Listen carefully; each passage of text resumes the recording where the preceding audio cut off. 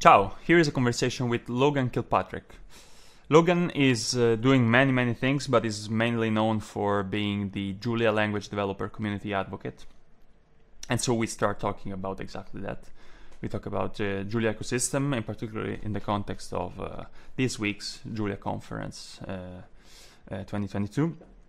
From there, we also talk about what happened to the Julia conference organization framework in the years of the pandemic and how this influenced and triggered some changes in the way they're working now. We also talk about some virtual reality / metaverse stuff in support of scientific communication and also scientific research. Then we dig into the Julia language itself. We argue, we try to outline why should people not into Julia get into Julia and use it.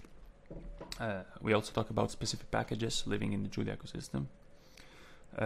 Then we go into the differences and potential synergies between the open source perspective and decentralization and the DeSci movement in particular, decentralized science. From there, we talk about the financial way in which Julia is working, so the financial backend, let's say, and of course how the challenge associated to being having the right incentives in a decentralized, less open source perspective. In fact, we also talk about his involvement with NASA in a project about open science. Really interesting to talk about that. And we also talk about the use of the Julia language, in particular open source software in medicine, drug development, and from there his involvement, his full-time job actually, not involvement, in Path AI. So we talk about really many stuff. I hope you enjoy it. It was one of the most engaging, from my perspective, conversation I recorded, so I hope you enjoy as well.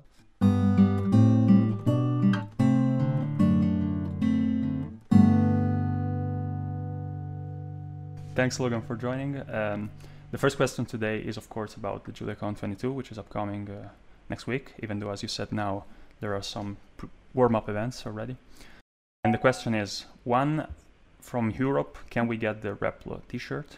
And two, are you wearing the Julia socks today and during the conference? So I only have one pair of the JuliaCon socks, so I will not be wearing them for the entire duration of the conference. I did put them on for our chat today. So I'm wearing the Julia socks as well as a pair of Julia slippers. So it is the ultimate combination. Nice. And for the REPL t-shirt, you should be able to get it in Europe. So we do ship those pretty much everywhere in the world. I think there's like a very few countries that are excluded, and those are actually excluded by the shipping provider, not by us, not being able to send them there. So I do believe we have tons of folks in Europe. I actually sent a shirt to Germany yesterday, so you should be able to get the REPL t-shirt in Europe. Okay, great. Yeah, I would say, I have to, definitely these days I have to get one. But one question is maybe also related to what you were saying offline, that it's a ton of work for you to organize the conference. And you can see it from outside that there's many volunteering stuff going on, a lot of volunteering. And so maybe the question is, how can people, users, developers, curious people revolving around the Julia ecosystem, how can they support this movement? I don't know if you like this word, but yeah, no, I think that's a great question. I think the fortunate part about the Julia ecosystem is that there are so many folks who are willing to support the ecosystem. I think one of the biggest ways is if your company is using Julia, sponsor JuliaCon. Like I think it's an awesome opportunity to get a bunch of exposure for your company if you all are using Julia. If you're not, if you're doing it as more of a hobbyist, we have sort of ticket donation set up this year where technically JuliaCon is free, but if you want to quote unquote buy a ticket and donate that money to support the entire ecosystem, the entire Julia ecosystem, you can do that, because really JuliaCon is we were talking offline, and I said, I wish we could just pay somebody to do all the work for JuliaCon, because it's, again, a tremendous amount of work. But the reality is that JuliaCon is actually the biggest funding mechanism for the Julia ecosystem throughout the entire year. So we use the funds that we raise from JuliaCon to support infrastructure, pay for compute, pay for Julia Summer of Code contributors, all these different things. And all that money comes from JuliaCon. So we really do rely on the sponsorships from all the amazing companies that use Julia, people sort of donating and buying tickets, t-shirt sales, sock sales this year. We just added that this year as well. So trying to make sort of ends meet, support the ecosystem without requiring too much money. So it's a challenge, but those are some of the ways that folks can help out from a financial perspective, and happy to talk more broadly as well about just contributing to the ecosystem. Yeah, no, my question now was specifically about the financial way of supporting Julia's ecosystem. It's you can feel it. That the work is done regardless of the payment. So I mean, this philosophy that's reflected in the fact that the ticket is free, but then you can support it. And I didn't know that, so thanks for sharing. It's really, you can feel it in participating. So I'm excited now talking, because I'm participating for the first time in JuliaCon 2022. I'm presenting a small work, so I feel part of it. Let me say that. Yeah, no, totally. And I think just to make one more point, I think it's, again, not everyone has to make a financial contribution for you to be doing something really positive for the ecosystem. Like, the other part of JuliaCon, the major importance of it, besides just it being a huge funding mechanism for the ecosystem, is actually, it's also this huge ability for us to continue to expand the ecosystem by getting folks who are doing really cool stuff with Julia, like yourself, the platform to actually be able to talk about the cool stuff that they're doing. And that's, if you go back and look year over year, like all the different JuliaCon videos that are out there, like we have thousands of videos now of just case studies, basically, of how people are using Julia. And I think that stuff is super important in continuing to expand the ecosystem. So I appreciate even if it's not a financial contribution, just doing the work of using Julia and sharing about it at JuliaCon, I think is super important. Right. I see. And about this, I'm not sure if, probably not, but I've seen that the conference this year is fully online. I think you did something like that before in the context of the pandemic. I was curious to understand if you switched during the pandemic, or it was just a coincidence, let's say a reply to the environment, or was it more of a shift that you wanted to do because the community is so worldwide that it was worth jumping out of Boston? And I was curious about that, because I'm really interested in how to make research accessible to everyone. Yeah, I think this is a great point. And I think, talking about all the travesty and all the bad stuff that happened during the pandemic, I think, one of the really positive elements, and I've heard, so many different folks say this, but it really sort of improved the accessibility of content like what would have been created at JuliaCon. Like, I don't think that, obviously hindsight's 2020, and who knows what the future would have held if there hadn't been a pandemic, but I don't think we would have had the same sort of virtual conference material created if it wasn't for the pandemic. So I really do think that was the forcing factor. 2020, we really had to scramble and change, because JuliaCon was actually supposed to be in Lisbon, Portugal in 2020. 2021, we were sort of optimistic we'd be able to have it in Portugal. That didn't plan out. And after 2021, we were like, well, we really don't know what's going to happen. Let's just say for 2022 that we're going to be virtual, just to play it safe. Now, again, in hindsight, maybe we would have been able to do something in person, but again, at what risk? There's COVID still out there, all that sort of stuff. So for 2023, we're hoping to be in person, actually back in Boston, just because of the uncertainty. But I totally agree. I think having a virtual component of the conference totally improves accessibility. No, not everyone is going to be able to travel, but I do think that for those who are able to travel, the in-person conference is going to be such a great experience in the future. And like, the real challenge with online conferences, and I feel this for myself, even as an organizer, is like I have all this other stuff going on, like a full-time job and things like that. So it's really hard to really block out like the full time Right. if I'm not physically there. Like I'm virtually there. So like I'm like, oh well, I'll take a meeting here and there. And like then it ends up snowballing into I don't get to spend as much time doing Julia stuff during JuliaCon that I would really want to. Right. And I think that's the case for a lot of people. Plus, folks are just generally burnt out with virtual conferences. So I think having something in person next year will be awesome. But we do have, for this year's JuliaCon, we do have in-person meetups around the world, actually, which is awesome. So if you go on the JuliaCon website, there's a local meetups tab, and you can actually see whether or not there's a meetup being hosted in your country or in your city or something like that.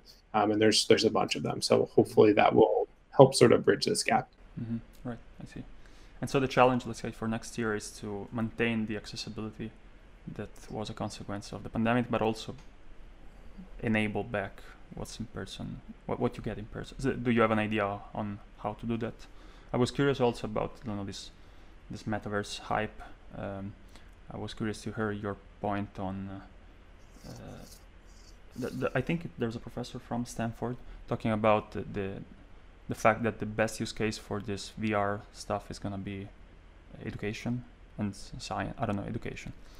So do you see something like this? Yeah, it's a good question. I think the reality is we're so far still from any sort of viable, usable metaverse. I think the closest thing right now is Gather Town, which we've used for conferences before, and it's you're just moving around. It looks like you're playing Game Boy. So you can see like the technology is very, very far away from it being high fidelity and anything close to an in-person conference. But again, I do think that for us in 2023, we'll probably have something like very similar to what we're doing now, which is streaming live the actual presentations, and then we'll probably have chat or something like that on Discord, and people asking questions there, and then we'll probably physically in the room have somebody who's sort of acting on behalf of the live audience, and they'll be like, hey, this person has a question, and sort of asking in person what those virtual questions are, or something of that form. I don't think we've fleshed out all the details because we're still trying to pull off JuliaCon 2022, but it'll be a challenge, I think, but it's going to be the right thing to do to make sure that the virtual audience can still participate in as much of the event as possible. Right. I see. So there's going to also be a Discord for this year as well. Yeah, there is a Discord. So if you're registered for JuliaCon, you should have an email in your inbox, or maybe your spam folder, as I've seen it be a couple of times with folks I've chatted with. But you should have a link to a Discord. We do that every year now, and that's where all the sort of conference chat is happening. Which is separate from the people of Julia, I think. There's a Discord server. Yeah, separate from the Humans of Julia Discord. I think we made the decision that it would probably be best to have something that was fresh, just so that people weren't confused about, whatever the dynamics that are set up for the Humans of Julia Discord versus, Slack, Zulip, all these other things. So traditionally, we've just made a new Discord every year for the conference specifically, and then we erase it afterwards, which, has its trade-offs, but it ends up giving folks a clean slate to actually go in, and we also don't want to mess with all the stuff that the folks on the Humans of Julia Discord have set up with respect to all their channels and stuff like that. So it seemed like a cleaner solution. Right, and only the attenders, how do you say, the people presenting at JuliaCon are going to be there, or also people that registered as audience?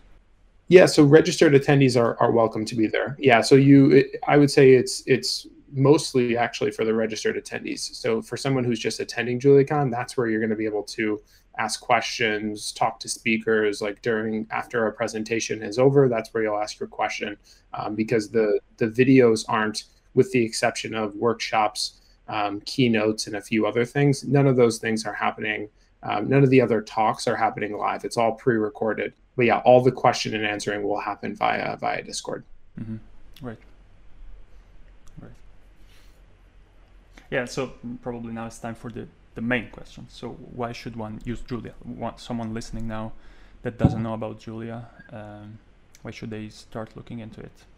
In particular, actually, I had a specific question that I always overlooked, and maybe this relates also to your full-time job, which is the use of Julia for machine learning. And I mean, I touched on that for the scientific machine learning part for dynamical systems and the use of neural networks and machine learning techniques for data-driven dynamical systems. But let's say to train a black box model which is not physics informed, I've seen some good benchmarks comparing it to TensorFlow and PyTorch. So can you maybe say something about that? The machine learning. This is an excellent question. I think, you know, the reality and the challenge at the present moment is that TensorFlow and PyTorch have such a massive ecosystem and so much engineering dollars flowing into both of those packages from both Google and from Facebook. So it's just really difficult to pin Julia up against TensorFlow and PyTorch. I think if you do make that comparison, I think, you know, most engineers, most folks will end up settling on the fact that, hey, it probably makes more sense for me today to use TensorFlow or PyTorch, depending on the use case. I think where Julia is really starting to, and again, to take a step back, I would say that's through the lens of deep learning. If deep learning is what you want to do using PyTorch or TensorFlow, which I guess is what most folks are doing in machine learning these days, TensorFlow and PyTorch is probably more advanced as far as capabilities go. You can use Flux or MLJ.jl. Both of those are, I think, viable. But again, you know, Flux is a community of people who have come together because they care about deep learning and they care about Julia, and they've made something that's incredible. But obviously, we don't have millions of dollars being spent to develop the Flux ecosystem. So it's just at a different point in its journey. I think, again, going back to what I was going to say, which is, I think most of the real value that's being created with Julia in the machine learning space is with the scientific machine learning space. So Chris Rackauckas and all the folks in that ecosystem, that's where, you know, sort of the magic is happening in the machine learning perspective. So I think if you're doing scientific machine learning, if you're sort of at the intersection of machine learning and sort of the physical sciences or some other sort of aspect of science, and you're not just trying to do like train a deep learning model to, you know, predict the value of a house or something like that, whatever the traditional deep learning problems are, I think Julia can be a super viable use case in some of those situations. And I think, again, taking a step back, which was, you know, the question of why Julia to begin with, I think it really just depends on your use case. Like, thinking long and hard about what the tool that you're going to use is part of solving any problem, any engineering problem. So I think it's, you know, am I solving a problem that Julia would be well suited to solve? Mm-hmm. I would say if you're in a scientific domain, likely, like if you're trying to, you know, model some physical system or model some, you know, the sort of outbreak of a pandemic, you know, all those types of things are really sort of well suited for Julia's use case. But if you're trying to build, you know, a massive recommender system at the scale of, you know, Google or Netflix, probably PyTorch or something like that is going to be a better option for you. Right. Yeah. So let me add one point. Let's say, let me do, as you're doing the devil's advocate much, I'd like to say maybe someone listening should definitely look into Julia if they're working on integrating numerically differential equations. Because of the efficiency and the combination of efficiency and solving the fact that they're solving the two-language problem. You are solving the two-language problems. And but beside this, I remember reading about the fact that it's kind of like a meta language that allows you to do something. I've never understood that. I saw that a few years back. Then it wasn't interesting for me at the time.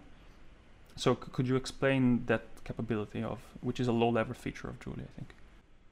Yeah, are you saying that, so one of the cool features of Julia, and correct me if this isn't what you were saying, one of the cool features is that the syntactically, Julia can be really, really similar to actual like math that you would see in a paper or somewhere else in the world. So that for a lot of folks who are coming from like a scientific domain, they're really familiar with the math, but they're perhaps less familiar with, how do I program this in Python or Julia? So the fact that Julia syntax is closer to the math means that it's a little bit easier for those folks to make the transition to using Julia, or just make the transition to using some computational tool to help them with their research. And the reason that that's sort of enabled is because Julia has Unicode support, so you can have mathematical symbols represented as variables and throughout different types of equations. So you get this really nice sort of visual depiction of this, which is you could have like a paper with some math equation on the left and then the Julia code on the right, and you can look at the two and be like, oh, okay, this actually makes sense to me, just visually looking at them. And I think if you sort of add another layer to this and look at the Python code or some other language next to the Julia code, it becomes very clear that there's this divide between, just from a syntax perspective, how you would do these things. And I think, again, for folks in the math domain, it's a little bit easier for them to do math in Julia versus Python or another language because of the syntax. Right. And about the other point, so how, because I've been working on projects in which you have to know C++, Python, and how to interact with each other, and it's kind of a nightmare. And with Julia, I would hope that solving the same kind of problems would simply lead to the development of Julia packages, and that's it. Yeah. How is that possible? Yeah, so I think, again, Julia solves this traditional two-language problem, which is, in other languages, if you're in the Python ecosystem, a lot of the times, and I actually think the deep learning and machine learning packages are a great example of this. People think that TensorFlow and PyTorch are Python packages. They're not really Python packages. If you look under the hood for TensorFlow and PyTorch, they're really C++, C, Fortran, in some cases, machine learning frameworks that they've added this Python wrapper on top of in order to make it so that it's computationally efficient enough to solve the problems that it's trying to solve. And again, you can look at Flux, for example, which is the Julia deep learning package, and it's written in 100% Julia. So you don't have to understand, again, if I'm an engineer using PyTorch or TensorFlow, if I want to take a peek under the hood, I not only have to be a PyTorch or a Python expert, I have to be a machine learning expert, and I have to be an expert in C++ or C or whatever the underlying language is that the package is written in. So Julia sort of flips that on its head and says, we can basically use Julia all the way down to the low-level hardware stack with CUDA or something like that, and we can program in Julia for the entire software stack, which really, as a developer, makes life that much easier. But you also have the added benefit of Julia having, first-class support for interoperability. And if you want to, have some C++ code or some Python code or R or MATLAB or Java interact with your Julia code, that works pretty much out of the box. So there's not a lot that you need to do to enable that functionality. And it's, again, I think one of the things that has enabled Julia to grow to the point that it's at today is, if the value proposition for Julia was, hey, you can use Julia, you can get these speed improvements and these ease of use improvements, but you have to rewrite everything you have from the ground up in Julia. I don't think people would really be transitioning like they are. But I think the fact that you can, hey, maybe I want to change some of my code, but I want to leave some of it, and I'll just interop this code and use PyCall to call some Python package within my Julia code. The fact that you can do that, I think, has enabled more people to be comfortable saying, hey, I'll give Julia a try for this specific thing, but I don't want to rewrite, 10,000 lines of code that I have in Python. I'll just rewrite this small section and see if I can get the performance improvement that I need. Right. Yeah, thank you for the outline. I have changing topic, a question about, as we said at the beginning, Julia is really focused on open source software development and this shared economy perspective. Also, I've seen that the proceedings of this year conference are under the Creative Commons framework. So I wanted to ask you if you're familiar with the recent decentralized science movement, and if you think there's a potential dialogue. I mean, they seem like related words. So because the SI seems to build on top of open access, and so yeah, I don't know. Are you familiar with the SI, and do you see some potential in integrating the two viewpoints? Yeah, it's a good question. I think I'm less familiar with DSci and more familiar with just open science. I think I'm not sure, and maybe you can help clarify like if there's a line or a boundary between open science versus decentralized science. I don't know if there is. Yeah, I don't know either. I have read that DSci came out as a consequence of some unexpected problems with open science, like the fact that actually I've seen a Nature article a few days back about the fact that open science basically unexpectedly lifted up the fees for developing countries to I don't know how, but to either submit papers or read them, and so there was this issue about inequality. But I think this is probably the border is between the use of IPFS and blockchain technology to to to develop an open science. So it's probably a subset of open science, an open science framework. Yeah, I think the reality with decentralization right now is that in principle, I think there's a lot of people who totally are on board with the idea. Like I think it makes total sense. For me, one of the biggest things that is the real impotence for why decentralization should exist is something like the internet. The fact that we all use the internet, it's basically this global storage of all human knowledge. But really, there's all these different corporations around the world that control everyone's access to the internet. And I think that's one of the things in the world that should 100% be decentralized. I would be happy to pay in some of my money to make sure that I'm part of that decentralized web instead of paying Comcast or whoever to give me access to the internet. But the challenge is that, and I think this is going to be the same in the open science space and the DeSci space, is that blockchain has just a really bad reputation and brand right now that I think people who are serious about open science are going to stay away from any of these decentralization things with a 10-foot pole, because they don't want to be, marketed and branded and clumped in with all the NFT, scam stuff that happens in the blockchain space, when again, the underlying fundamental technology is sound, and obviously blockchain is a usable piece of technology. But I think that, again, there's so many examples of this, and there's also a ton of people in the open science space who have gotten burned by the blockchain crypto crowd. And a good example of this is My Binder, for example, like the free compute service where you can basically like launch a Jupyter notebook in your browser and like run it without having to install anything locally. Like My Binder has to do all of this work every year to stop people from trying to use their service to mine crypto.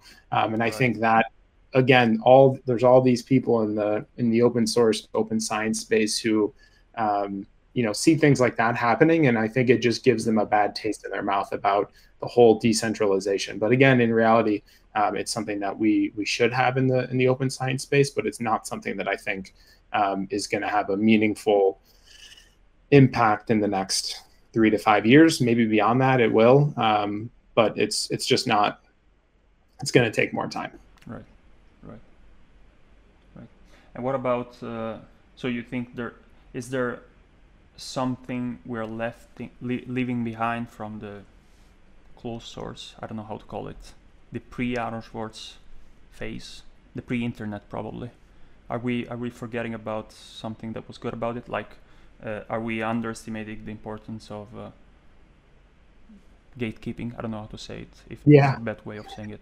But no, that's 100% right. I think the problem that people always forget about open source is that open source is a privilege. Like the fact that I get to spend my time, contributing to the Julia community is because I am a white male who has the privilege of, I have a job that pays me well and I have free time to spend and do all this different stuff. And again, I think the problem with that ecosystem is I have this privilege, I have this ability to contribute to open source, and it also just compounds these things. Like I've had, because I had this privilege and this ability, I've had the ability to, do all this stuff, support the Julia community, which sort of, has helped my career in all these different ways. But again, if I didn't have that privilege to start with, I wouldn't have been able to reap those rewards and those benefits. And that's really the problem with open source in a nutshell. It's Right.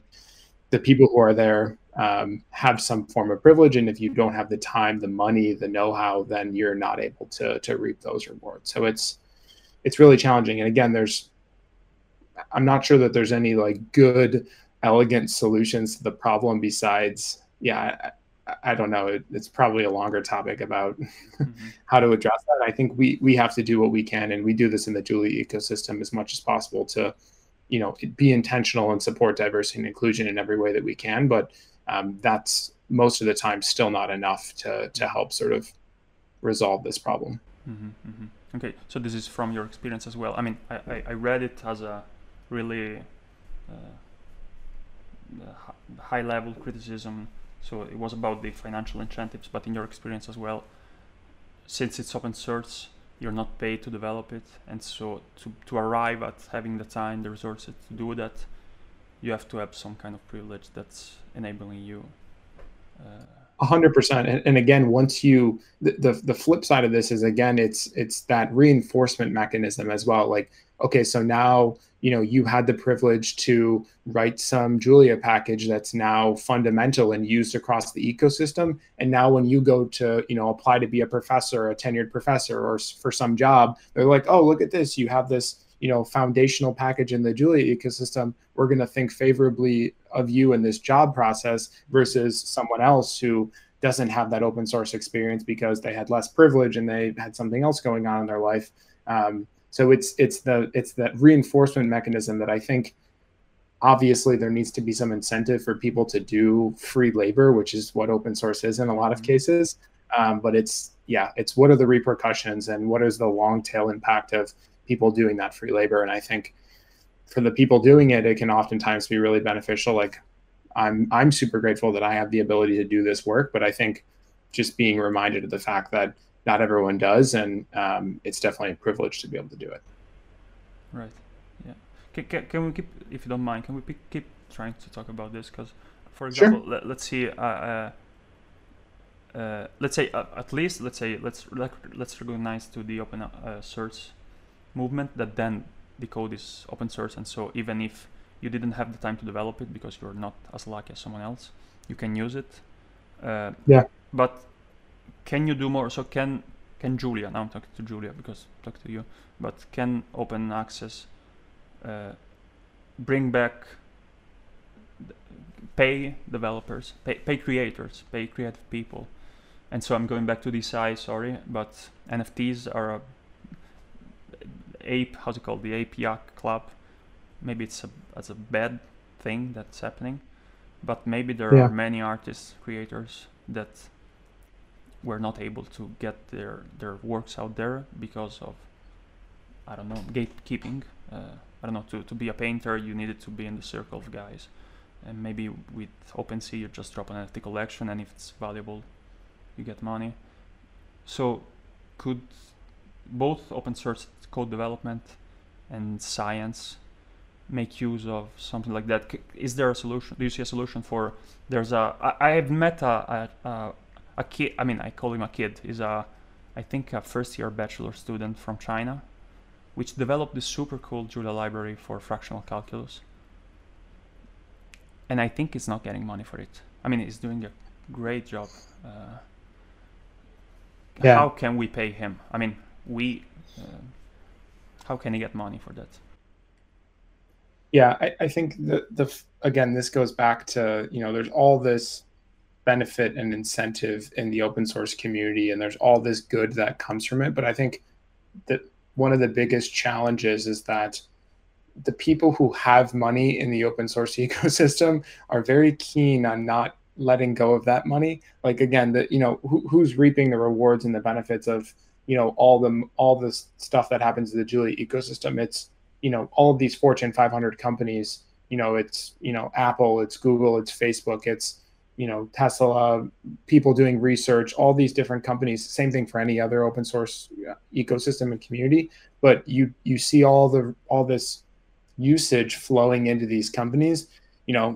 I don't see any money flowing back from any of those companies that I just mentioned. I'm sure some of them are doing, some development of Julia in some capacity, but they're not making a direct financial contribution back into the ecosystem. And I think that's the only way that it works financially, is to have companies show up, pay their fair share. And I don't think that the problem is the open source ecosystem isn't set up to do that. Like, I think companies are doing it now from a branding perspective in a lot of sense. I think they're doing it because it looks good. I think there's also sort of a parallel movement to sort of the marketing aspect of contributing to open source, which is from a security standpoint. I think companies are realizing, hey, we're sort of building our entire company on these tools and services provided by the open source community. Maybe it would make sense for us to invest in them, because if something goes wrong, we're basically screwed, and we need to have some sort of levers to be able to fix security issues.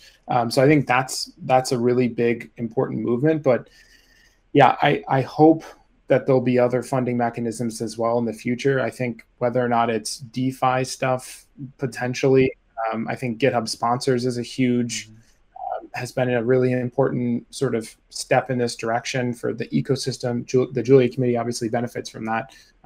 We have like close to 200 people sponsoring us on GitHub. But and how does it work? The sponsor, is it a monthly fee or something like that, or exactly pay a monthly fee? Yeah, but and the cool part too is, and I think GitHub has been smart about this, which is, if you open an issue or you comment on something or a pull request, it actually shows up that you're a sponsor. So there's that added sort of badge that you're truly not just a contributor, but you're also a sponsor of this project. And hopefully, I don't know if your ideas are heard louder or something like that, but hopefully that sort of has some benefit to you as the person who's paying the project every month. But even with 200 people sponsoring us every month, it's obviously those people are very kind and generous, but it's a drop in the bucket as far as how much money is out there. And we have 200 people sponsoring us, but there's 100,000, 500,000, however many Julia developers out there. So it's a very, very, very small percentage of people who are making that contribution.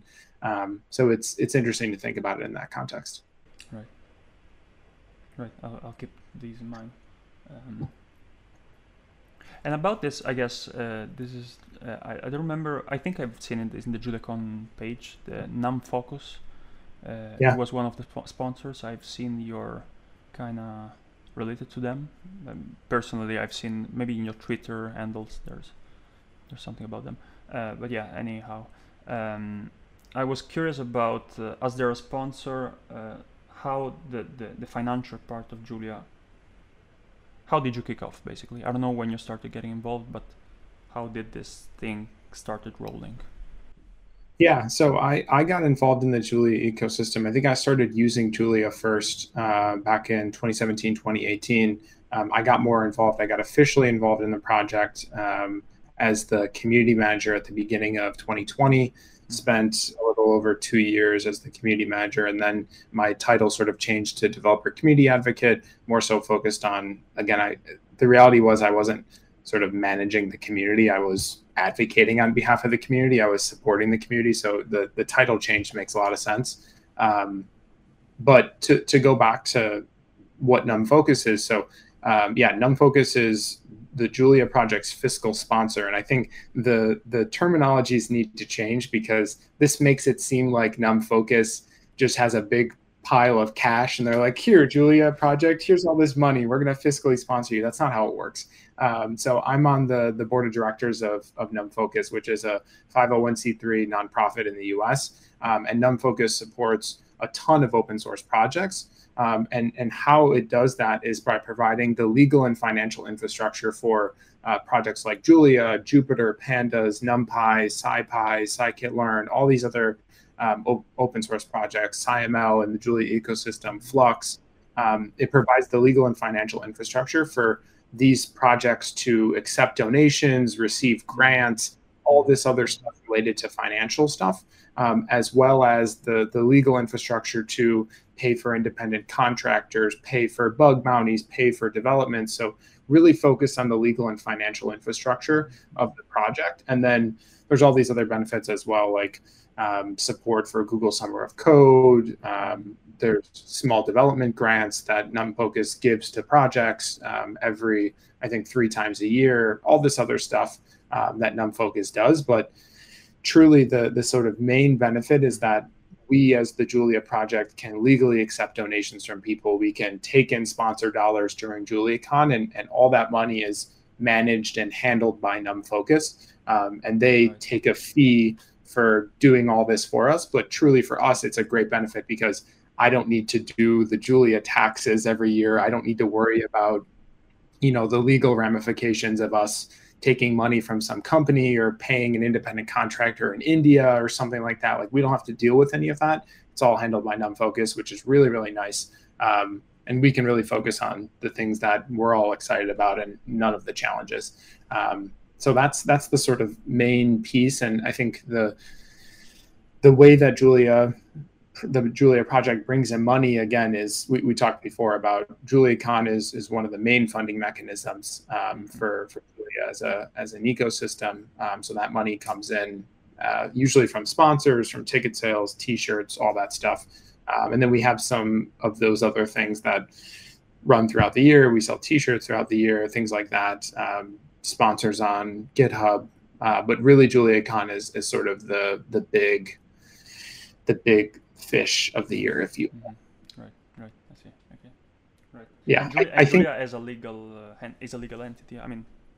Yeah, so we're a legal entity that's part of NumFocus. So we don't have right now we don't have a separate foundation or anything like that. I think it's something we've thought about for the future, and I've had a bunch of conversations. But like Rust, for example, Python, a bunch of these other languages have their own foundation. But for us, NumFocus provides so much value, and we don't have to deal with all that, like the stuff that basically nobody wants to do.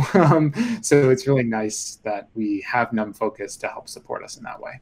Right. I see. And beside this, let's see how you mentioned you see maybe this in the future. What do you see in the next 5 years, 10 years for Julia? 5 years, let's say. 10 is too much, probably. Yeah, I think there's a lot of things happening in the Julia ecosystem that aren't sort of formalized right now. Like, I think even just from a governance perspective, I think Julia is still, as an ecosystem, very immature. Like, if you start to look more at, more bigger open source project, there's just a lot more mechanisms in place as far as, how do we make decisions about how certain things happen. I think we've sort of benefited in the Julia ecosystem from having a small ecosystem so we can be quick and nimble. But I think as the ecosystem continues to expand over the next 5 years, I think we'll get more formal with things. Hopefully we'll, have more folks working in a full-time capacity. I would love to see, some sort of corporate sponsorship on a yearly basis program coming out. It's something that I've thought about in the last year. Just seeing how well that works for other open source projects, like the Django project, for example, and others have yearly corporate sponsors. And I think that would be a great way for us to, again, continue to be fiscally solvent as an open source project. So I think it makes sense to do that. And again, adoption will continue to grow. I think all the technical stuff will continue to get better. Without a doubt, more people will be using it because hopefully the rough edges will be solved. And yeah, there's a lot of exciting things. For me, it's really sort of the maturing of the ecosystem that I'm excited to see. I think there's just so many things that we don't have right now that hopefully we will in the future. And whether it's 5 or 10 years, I think it's going to happen. It's just a question of how quick. Implementation-wise, like missing technical solutions. Missing technical solutions, but also just things in the community that we need to grow sustainably long term. I think hopefully in the next 5 years we'll have figured a lot of those out. Like small things, we use Slack right now to do a lot of communication. I think long term we need to be off of Slack because it's just not the right tool for our open source project to continue to grow into the future. Right. Can I ask, what do you envision as an alternative? It could be Discord. It could be Zulip. It could be something else. I really, honestly, I don't care at this point. As long as it's not Slack, I'm happy. It just, yeah, something where ideally where people won't ask technical questions. Hopefully, we can get people onto Discourse or Stack Overflow instead of asking technical questions on Zulip and Slack. I just think that that's such a shame. The question is literally disintegrated and it goes away. And I think people make the argument that, well, for folks who aren't comfortable asking the question publicly, the reality is you can make a pseudo-anonymous Stack Overflow account and go and ask a question. No one's going to stop you from doing that. So if you're not comfortable putting your name on your question, that's totally fine and that's fair. But I don't think that the right solution is to allow people to ask questions that just then get evaporated on Slack because we don't pay for premium Slack. Right. And so the idea would be to get Discord or Zulip. I didn't know that one. Yeah, Zulip is an open source chat platform, and yeah, Discord is not open source. It's obviously a for-profit company, but I think that they've done a nice job of building community features, and I think the interface is actually a little bit better than Zulip. I think Zulip needs more user interface design help than Discord does. Okay, and in parallel, have this reproducible technical part on GitHub, and also about maybe is GitHub for profit? So is GitHub a problem? Let's say I'm now in this perspective challenging everything also about myself. Yeah. Is GitHub a good place? I mean, I don't know. It's a challenge. Like, I think like one of the biggest things, and I'm doing all this stuff with open science now and thinking about open science, and one of the folks who's on this open science advisory panel at NASA with me made a bunch of comments about how are we looking at and addressing vendor lock-in. Like, basically the reality is so much of the open source community is tied into GitHub, and thank God the folks at GitHub have been very kind and generous and are pro open source. But hey, you know what? Tomorrow they get a new CEO and decide, we don't really care about open source. We're an enterprise company. We want to make money that way. And they stop supporting the open source ecosystem. That could be a huge catastrophic blow to the open source ecosystem because so much of what we do is based on GitHub. I think, again, the argument for GitLab is that some of their stuff is open source and you can see the code. I'm not really sure that makes it any better. I mean, it's like a little bit better, but the reality is it's the same sort of challenge. Again, I could see the Git infrastructure being something that is a candidate for decentralization. I think that would make sense to me to have some sort of decentralized version of GitHub validated on the blockchain. But again, I think people are far away from that being the reality today. Yeah, I can mention maybe here there's a DeSci group called Radical that I have no idea what the details are, but they're integrating Git with Ethereum. I don't know the details. Nice. Yeah. So there's some soft, but I think it's only from the perspective of the developer. I'm not sure, but yeah. So it makes sense. But is it a problem of the fact that the servers are of a company? So is the server the problem? Yeah, I don't think it's a problem right now. Like, I know so many folks who work at GitHub who have such great intentions, and I think they're doing really, like, I think the reality is open source wouldn't be where it is today without GitHub. Like, that's a fact. Like, they've made open source, for better or for worse, like the way that it is today is because of all the work that the folks at GitHub did over the last 10 years to make the ecosystem more accessible than it was previously. So I think they should get their acknowledgement and their award when the time comes. But again, from a long-term perspective, do you want to have all the open source ecosystem tied up in GitHub? Probably not. I think the folks at GitHub are probably aware of this. And I actually could see them potentially doing some of the decentralization themselves over the next 5 years as they start to think about their own product. Maybe they'll just end up being, sort of the visual interface into this decentralized storage of code, but really that interface could just be swapped out with some other interface, and then you're totally good and fine. So potentially that will end up being the way it looks. Right. Yeah, I've never thought about talking with GitHub. I've never thought about considering as a peer. So yeah, this is opening up some ideas. Yeah, and so once again, Julia is living on GitHub. Yeah, the source code lives on GitHub. I think there's mirrors on GitLab. Maybe there's some folks who are doing development on GitLab, but the code is and the active development for most of the Julia ecosystem, I would say probably like 95% is happening on GitHub right now. Right. And you mentioned it. This project on the open science movement, Transform to Open Science, TOPS. Yeah. This project by NASA. You're part of some committee. Sorry for not. You mentioned it.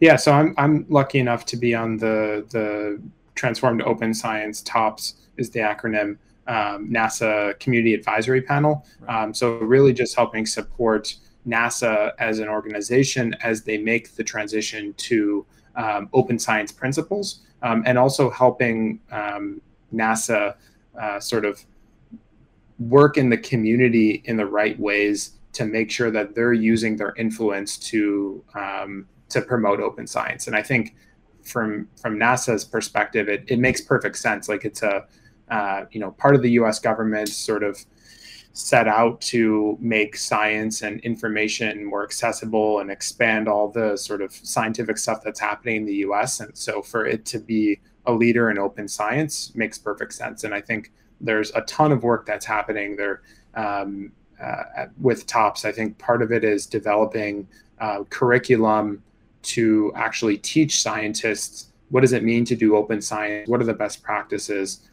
So all that work is ongoing at the moment, which is really exciting. 2023 is going to be the year of open science, according to NASA. So hopefully there'll be some awesome programming happening in that sense. There'll be tons of events, and really NASA's made a meaningful financial commitment, $40 million over the next 5 years to actually help push this forward, which I think is awesome. So hopefully, they're hoping to be the catalyst for a lot of this change happening in the open science space, and it's going to be really exciting to see what happens. Right, interesting. And so yeah, I'm asking this, and sorry for asking so late, but I'm an aerospace engineer myself, and I've worked for the European Space Agency, and so this is, how do you say, cutting close to the bone in a good way. Yeah, if you could say more about your involvement, and in particular, if there's some relation with Julia. I was also thinking about the potential of using Julia for orbital mechanics. Yeah, solutions. So I actually, my Julia journey started at NASA.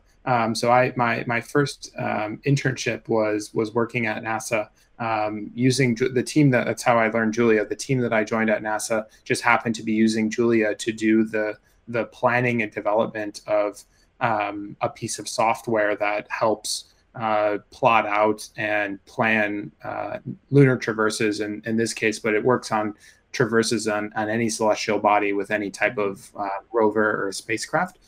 So we actually built this framework using POMDPs and MDPs to actually simulate the traverse for the upcoming NASA Lunar Viper mission in 2024.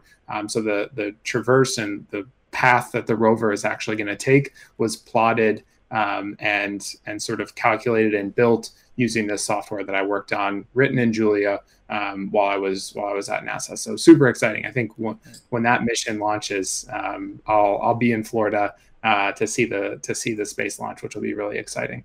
But yeah, I think there are a ton of folks across NASA who are using Julia, because I think the problems that folks are solving at NASA is perfectly in line with with Julia. And I think there's a bunch of different groups. I think in my case, the folks that I was working with were part of the Intelligent Systems group at NASA Ames in Mountain View, California. So a lot of them had ties. Like my mentor, for example, he did his PhD at Stanford and was part of the Intelligent System Labs at Stanford, and run by a guy named Michael Kirkenderfer, who has done all this amazing work in the Julia ecosystem, but also broadly in the decision-making under uncertainty ecosystem, and actually built, like the FAA's collision avoidance system for planes is actually built in Julia. And that was one of the initial use cases for them building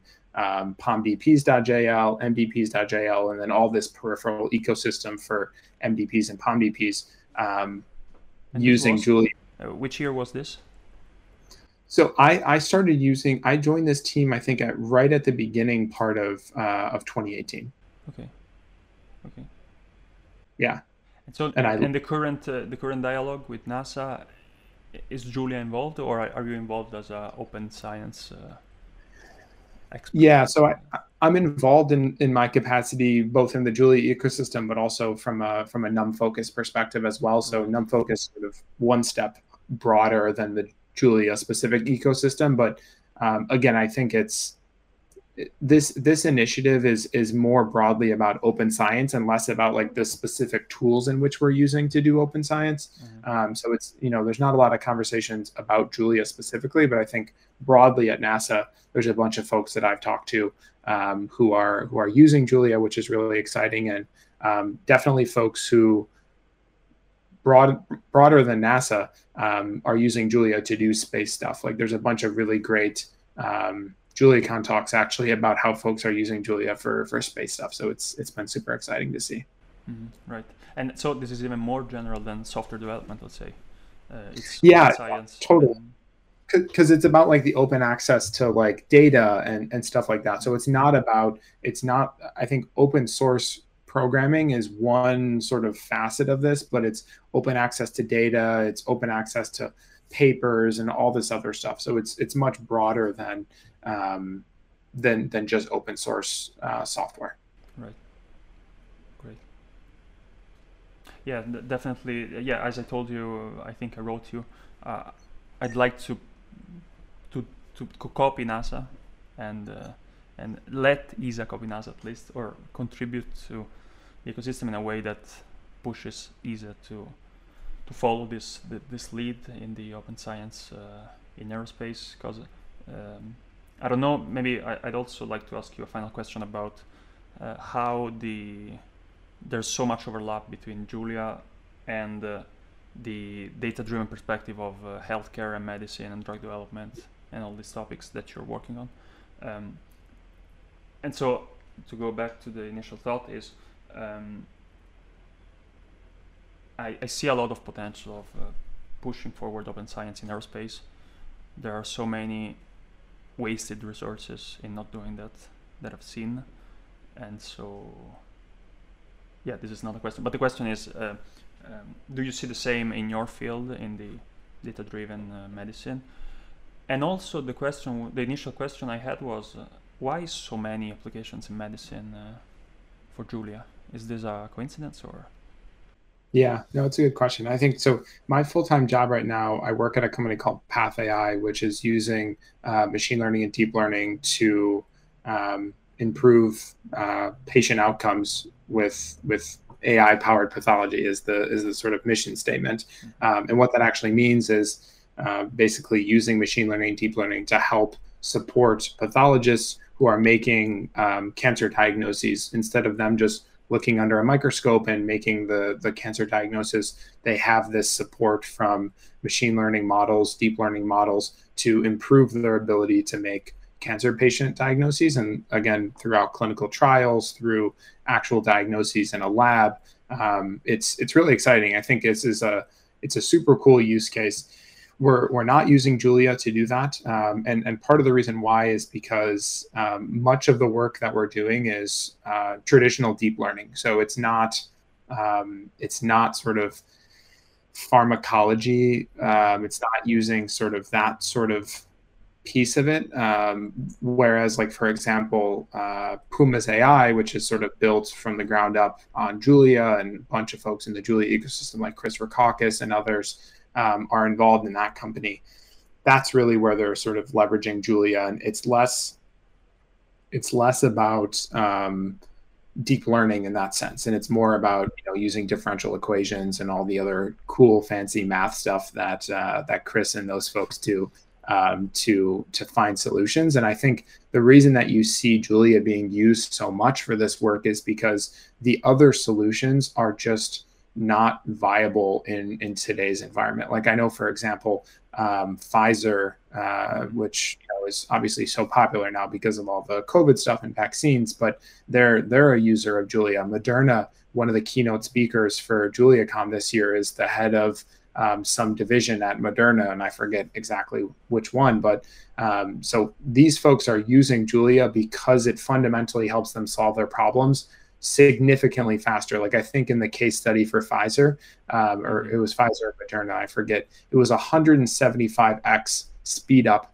in their simulation. So you take something that was taking a day or two to run a full simulation for some drug, and you bring that down to a few minutes, or 30 seconds or something like that. And you can see the innovation that can happen. Now all of a sudden you can, try out thousands and thousands and thousands of different combinations for some of these drugs where you were previously limited by the computational resources that you had.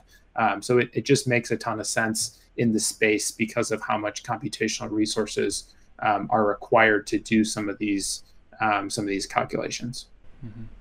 Great. Yeah. I'm just looking. The keynote speaker is the head of the clinical pharmacology and pharmacometrics at Moderna. Wow. It'll be awesome. We're excited. Yeah, I'm definitely looking forward to that. And it's actually humbling to think my speech at JuliaCon is going to be about, Julia is efficient so we can make cool animations. Well, this guy is, it's efficient so we can save the humanity, But,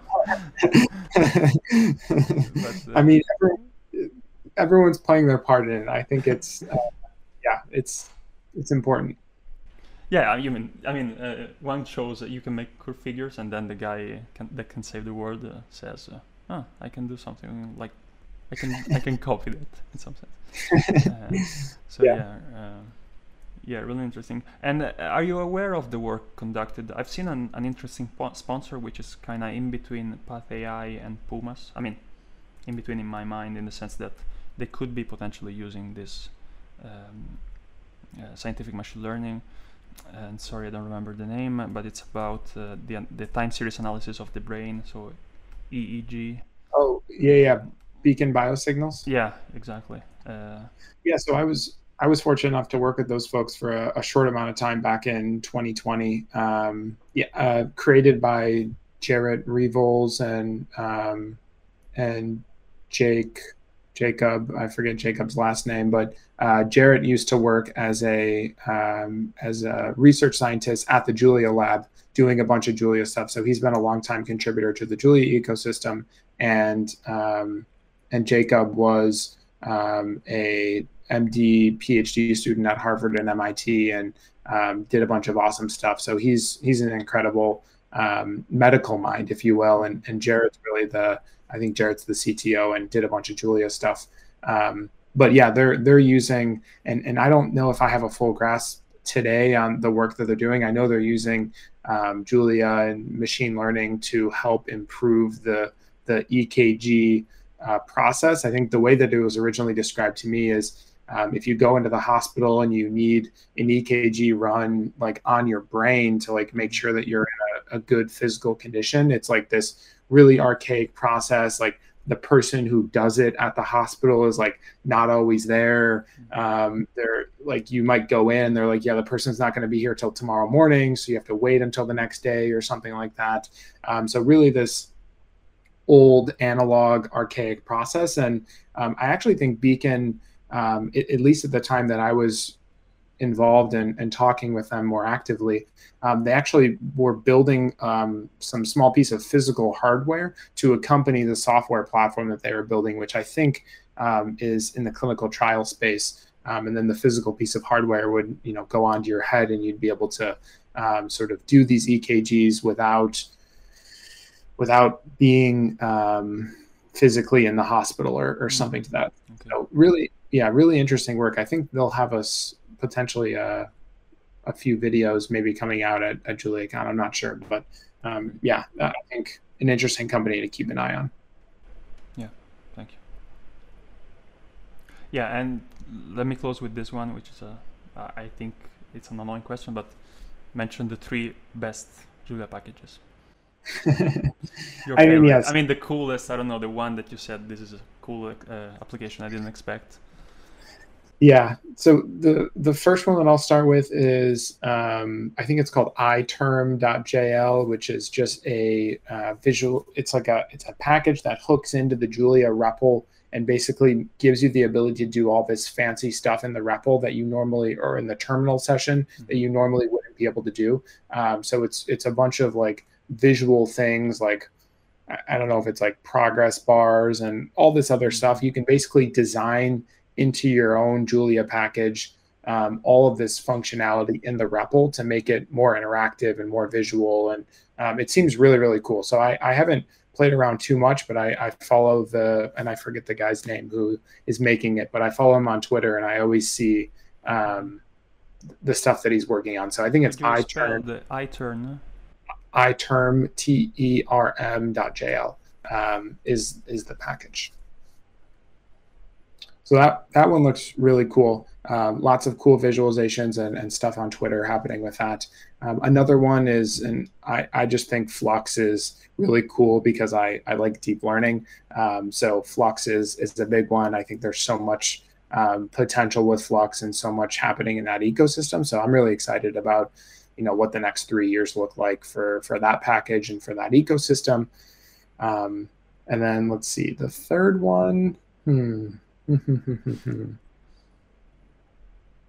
I think I'll probably say dataframes.jl, and the reason I think dataframes is obviously such a fundamental package in the Julia ecosystem, but I also think that Bogomil and the other folks who help work on data frames have done such an incredible job and made such an important contribution to the ecosystem, not only just with data frames, but Bogomil, for example, has answered the most questions out of anybody on Stack Overflow in the entire ecosystem. So he's donated a tremendous amount of his time to help people learn Julia and with their problems and questions. And I think him and I'm going to butcher the name, but it's like Przemensky or something like that, which is basically his partner in crime.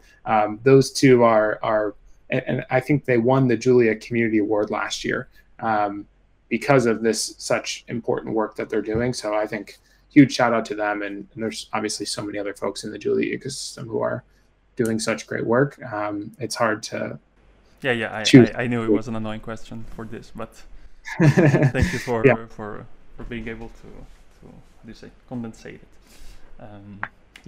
Thanks a lot for the work you're doing.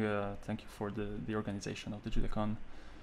Yeah, I think I just want to make the quick disclaimer that there's a huge organizing committee for JuliaCon. So I'm obviously doing some of the work, but Valentin and Avik are the chairs for JuliaCon, and they're really leading things. And we have Katie and Michael Herbst leading the program this year, which is a tremendous amount of work, very, very difficult job.